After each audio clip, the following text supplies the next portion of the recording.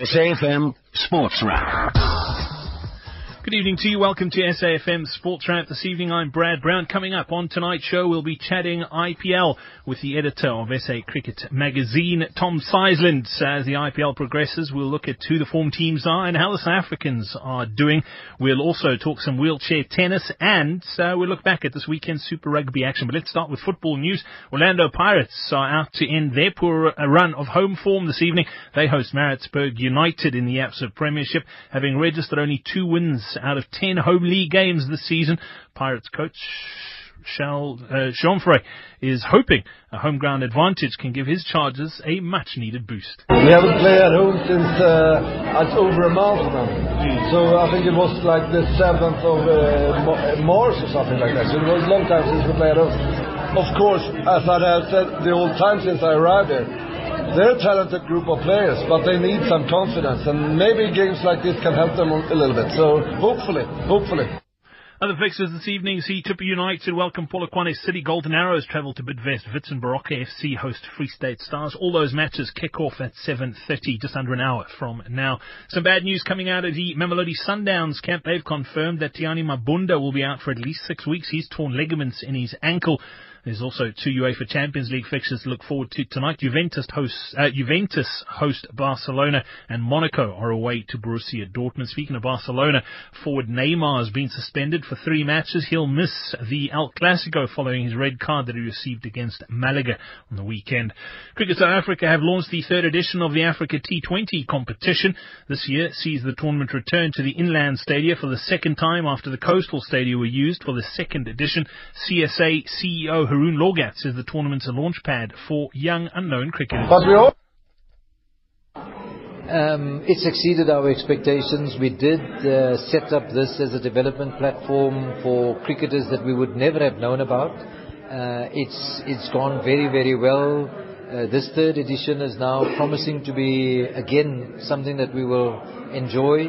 It's back in the inland, so it's the 2nd time around that these venues will be hosting. And I'm sure from the first experience they're going to do much better. The format's the same as the previous 2 editions, with the 12 CSA provincial associates being joined by KwaZulu-Natal Inland and 3 African nations, namely Zimbabwe, Namibia and Kenya. Lorgat says the tournament is important to help grow the game on the continent. Part of our thinking was that we need to start involving ourselves in trying to grow the game across the continent. I think for a long time we were challenged and we were battled with our own issues. Not that we're over all of it. We've got lots to focus on back at home, but I think it's time for us to start looking abroad on the continent, across the African continent. And it was a clear aim of ours to invite some of the countries, and we're grateful for their participation. There are 2 live matches taking place in the world of cricket. The West Indies up against Pakistan in the 3rd ODI. That one taking place in Guyana. And the West Indies currently 161 for 3 after 40 overs. In the IPL, the Delhi Daredevils posted 205 for 4 in their 20. Rising Pune Supergiant 17 without loss after the first 2 overs in their run chase. And speaking of Pakistan cricket, they've charged former Test batsman Nasir Jamshed with spot fixing. In Sevens news, Blitzbok coach Neil Powell's called up Sandile Ngobo to replace the injured Selwyn Davids in their squad for this weekend's HSBC World 7 Series leg in Singapore. Super Rugby, the Lions have confirmed that Ruan Combrin could return to action towards the end of this month following a shoulder injury. Some bad news though, Jaco van der Walt will be out for 4 more weeks due to that foot injury, while Dylan Smith has been ruled out for around 6 months, also with a shoulder injury. Meanwhile, fullback Andries Coetzee will undergo a late fitness test ahead of Saturday's clash against the Stormers. He has picked up a hamstring strain. And finally, on to golf. South Africa's Brandon Stones, the first player to qualify for the 2017 Nedbank Golf Challenge hosted by Gary Player. It's all part of the European Tour's newly founded Rolex series. Michael Flismus has more. As the dust settles on the first major of the year, South Africa's Brandon Stone already has his sights set on Africa's major at the end of this year. With the announcement that tickets are now on sale for this year's Nedbank Golf Challenge hosted by Gary Player, Stone is celebrating being the first player to qualify for this year's tournament. The 23-year-old cemented his place in the field when he became the second youngest player in South African golf history after Charles Schwartzel to win the Sunshine Tour Order of Merit. And Stone says he's looking forward to a second appearance at the Gary Player Country Club at Sun City from 9 to 12 November. Obviously, having cemented my spot in the Nedbank Golf Challenge is an incredible achievement. The Nedbank Golf Challenge, it's quite a big event to be a South African player. It's always nice to represent your country abroad, but it's even better to represent your country at home. I think the support that we always get at that event for the South African players is always great, and with the new format last year, it really took the event to another level, and I think it's only going to keep growing and growing and growing. So to have my name along the participants for the week is going to be great. Michael Flismus, Cape Town. Coming up next on SAFM Sports Wrap, we've had some wheelchair tennis. SAFM Sports Wrap.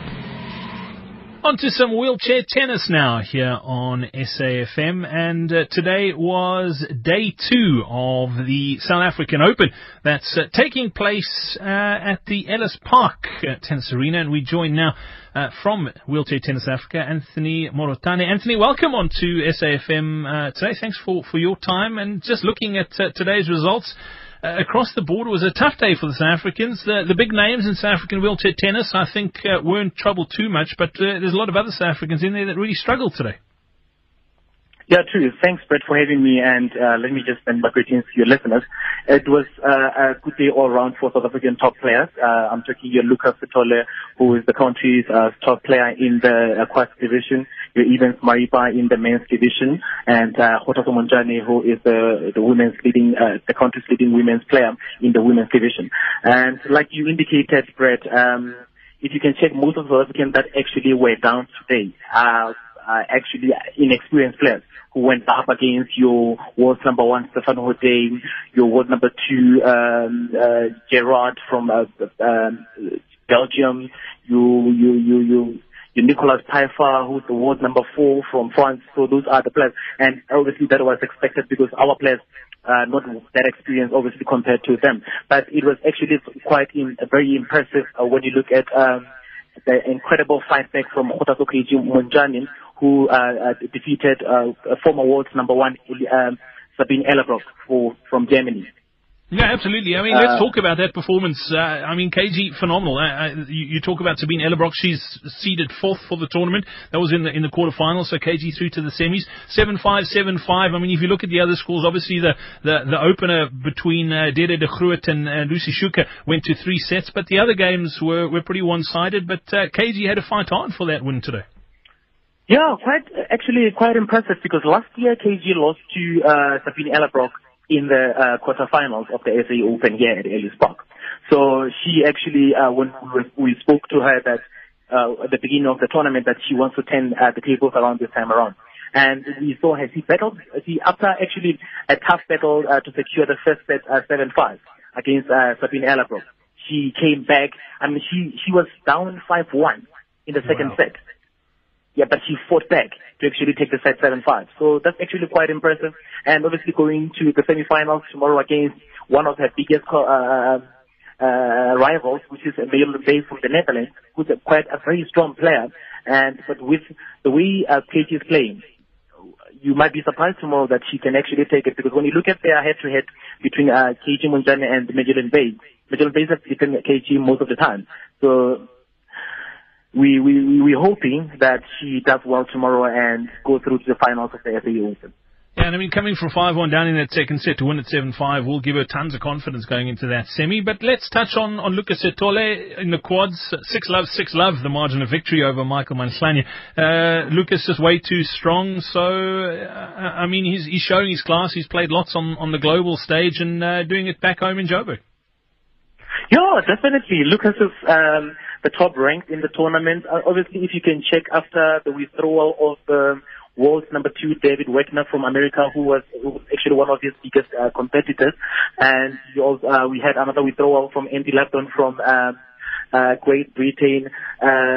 So Lucas now is, I think is only 2 players now in the tournament, in the quad division, who are ranked in the top 5.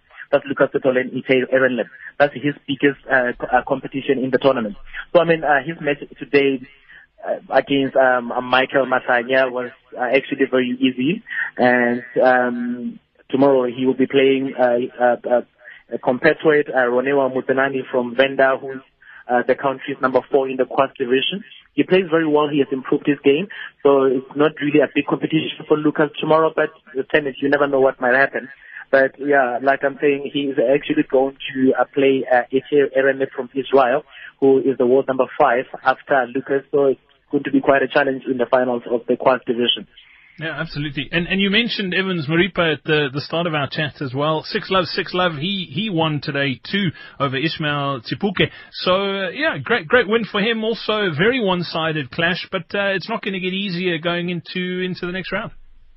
I can tell you one thing, that Stéphane Haute from France is the world number 1 in the men's division, is one of the amazing, fast, strong players, and he has held the world number 1 position for quite some time, and Evans Maripa lost to him last year in the opening round.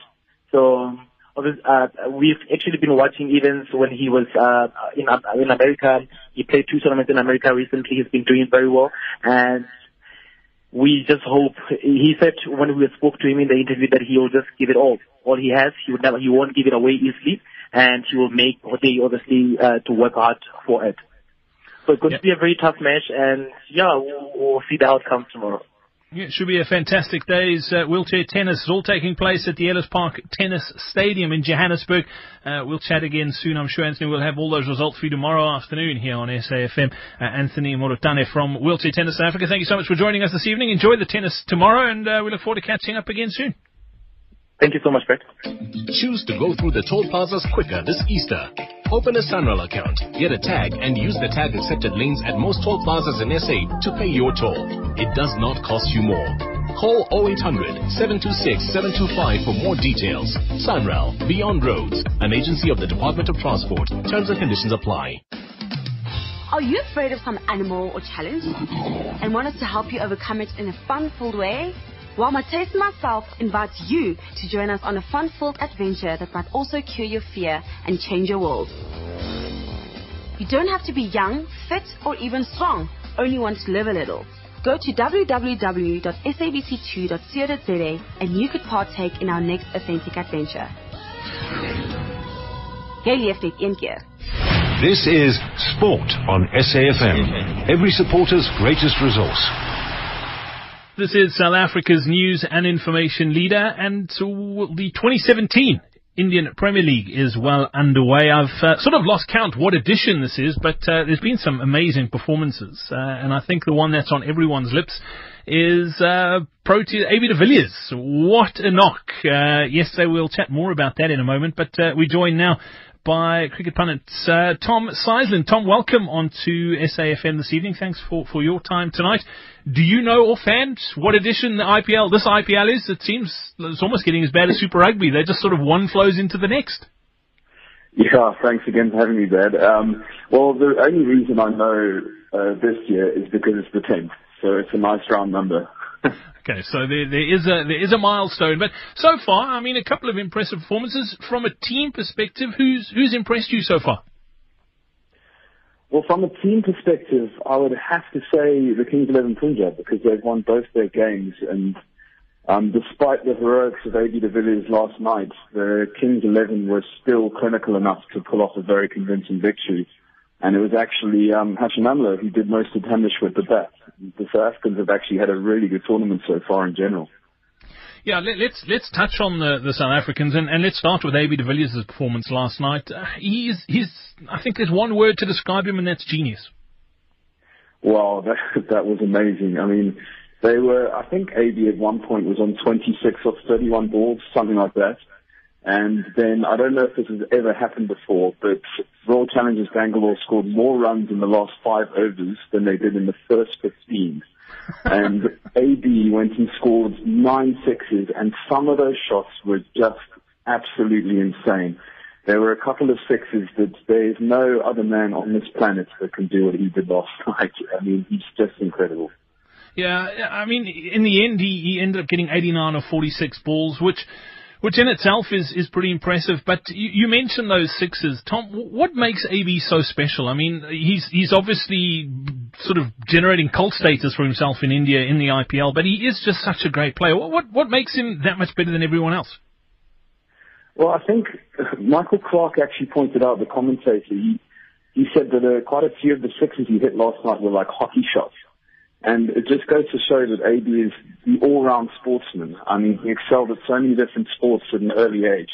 And he's just got that natural hand-eye coordination. I mean, the timing on his shots. I mean, a few people are talking about his new MRF bat. But, I mean, everyone's got a decent bat these days. It's just the pure timing and the confidence to just pull off the shots. Like, I mean, they call him Mr. 360.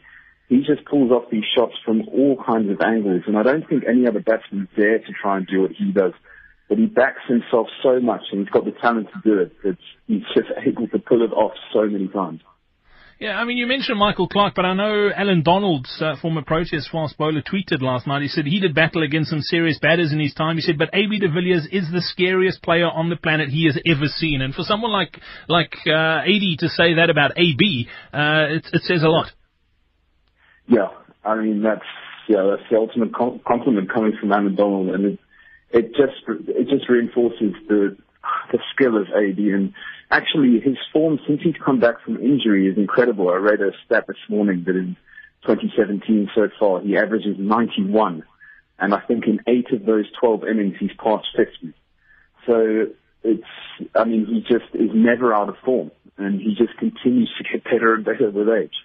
Yeah, and I think he must see that cricket ball like the size of a football. Someone else, I mean, you mentioned Hashim Amla yesterday also scoring some runs, but someone, and I don't want to say surprised, because I was surprised when he wasn't picked up in the auction. The only reason he's playing is because he was a late draft because of injury, is Imran Tahir, and he's looked really good. Yeah, well, he's proven everyone wrong. I mean, why he didn't get picked up at that auction, I do not know, because he's the number 1 ODI and number 1 T20 bowler in the world. And, I'm actually watching the game now. It's the Delhi Daredevils versus the Rising Queen and Super Giants. The Super Giants picked him up as a late call-up, and it's the Delhi Daredevils who actually didn't renew Tahir's contract, and Tahir's just gone and got another wicket against his old side. And I think now he's the leading wicket taker in the tournament so far. So he's proven everyone wrong there, and I think the Daredevils are regretting it now. Yeah, I mean, as you rightly say as well, I was shocked that he wasn't picked up in that auction. From another South African perspective, who else is performing and putting their hand up? Because let's be honest, it's important that the South Africans do not just get game time, but perform with the big cricket coming up later on in the year with the ICC Champions Trophy. Yeah, well, David Miller provided quite a nice finishing touch to Kings 11 Punjab's opening victory, and Rabada hasn't actually got a look in yet for the Daredevils. I mean, it's actually the Daredevils, for me, that are looking the hottest prospects at the moment. So they've got some seriously good overseas players. So Rabada hasn't played yet. But I see Faf du Plessis is making his first appearance of the season, because Steve Smith is out with an illness. So Faf is making his first game this season. But the South Africans in general have had a really good tournament so far. Everyone stepped up. And, of course, AB is leading the way in that department. You mentioned the Daredevils with some good international players. There's obviously a limit of how many they can put into their starting lineup, and that could disadvantage someone like KG, who, I mean, let's be honest, he's a fantastic prospect, but there are, like you say, some really good international players in that Delhi Daredevil squad. Yeah, well, the 4 overseas players, I mean, they've got that exciting young English opener, Sam Billings. They've got the New Zealand all-rounder, Corey Anderson, and then they've got Chris Morris and Pat Cummins, it's Pat Cummins who's probably the direct competition for Rabada at the moment, but I think Cummins had quite a good first game, and he's got that natural pace like Rabada does, so it's probably a close call between the two of them. But actually, the reason why the Daredevils are one of my favourites to win the tournament is because of their Indians, actually. They have a very good set of Indians. They've got a young middle order with the likes of Sanju Samson, Rasip Pant, Karun Nair, who of course scored a triple century against England, and then they've got Zahir Khan and Amit Mishra in the bowling department. So they've got the Indians to back up their overseas to boot. Tom, just off the IPL, but staying with cricket, late this afternoon, story breaking that Nasser Jamshed, former Pakistan opening test batsman, has been charged with spot fixing. That from the T20 tournament, the inaugural one that happened in Pakistan. I think he's the fourth player to get charged, and disappointing. And again, not that it's happening in the IPL, but it does ask a lot of questions, and it puts a bit of a dampener on it, because you never quite know what's going on. Yeah, well, it's another setback, isn't it? I mean, it just means that the people who are watching these games never really know if this is the true sort of quality of the game that we're watching. But, I mean, it's good that these players keep getting picked up. It's good that, they keep getting found out. But you just never know how often it's happening. But hopefully, with the amount of players that are getting found out, it puts more players off from trying to do it. But it is worrying, and it's happened in the IPL before. So it does make the viewer worry that what they're watching is actually not exactly how it should be. Absolutely. Well, Tom Seisman, editor of SA Cricket Magazine, thank you so much for joining us here today on SAFM Sports Chat. Much appreciated. Enjoy the rest of tonight's match and the rest of the IPL. Hopefully we'll catch up with you before the end of it, though. Yeah, sure. Thanks, Brad. Hopefully we'll see Saf score some runs in the first game. You're listening to Sport on SAFM, the next best thing to being at the game. You're listening to SAFM Sports Wrap, and what a weekend of Super Rugby it was. If you listened to the show last week, Friday, you would have heard Craig Ray's preview, and he said that the game of the weekend for him is going to be the one between the Stormers and the Chiefs. And boy, oh boy, what a match it turned out to be. As a neutral, probably one of the best games of rugby I've watched in a long, long time. Fantastic advert for the game, and it's a pleasure to welcome onto SAFM this evening. He's a sports blogger from the website leftbacks.co.za. Juan Castell, welcome onto the show. Juan, thanks for joining us this evening. I think let's start with the best. That Stormers game was epic. I mean, some crazy skills from both teams. Yeah, Brian, absolutely. I mean, I am a Stormers supporter, and I think I was always feeling a little nervous about that result, but what a game it was. To your point, just a great advert for rugby. Such skills on display. I mean, you don't see that every day, and the fact that there was 3 scintillating tries, I think it really was just a fantastic advert for the game of rugby.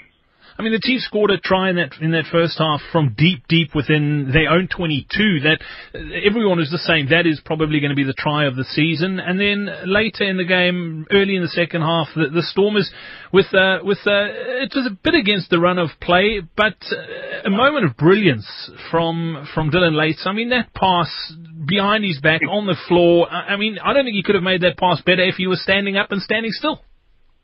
Totally. Those are the kinds of passes that literally change matches, and also those are the kinds of passes that stick or they don't. And I think it was obviously a 50-50 ball, but I was out of my chair shouting at the TV when that happened, because that was just, slightly against the run of play, but I really think that's what won it for us.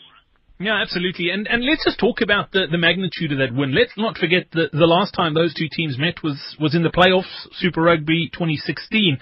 And the Stormers got absolutely hammered. They got given a lesson on rugby, and that obviously hurt them a lot. It stung them a lot. You heard a lot of the players talking about it afterwards. Coach Robbie Fleck, just how much it meant to them to come back and put in a good performance against the Chiefs, and maybe not beat them, but not be blown off the park. And boy, did they step up. I mean, a fantastic win, and well deserved in the end.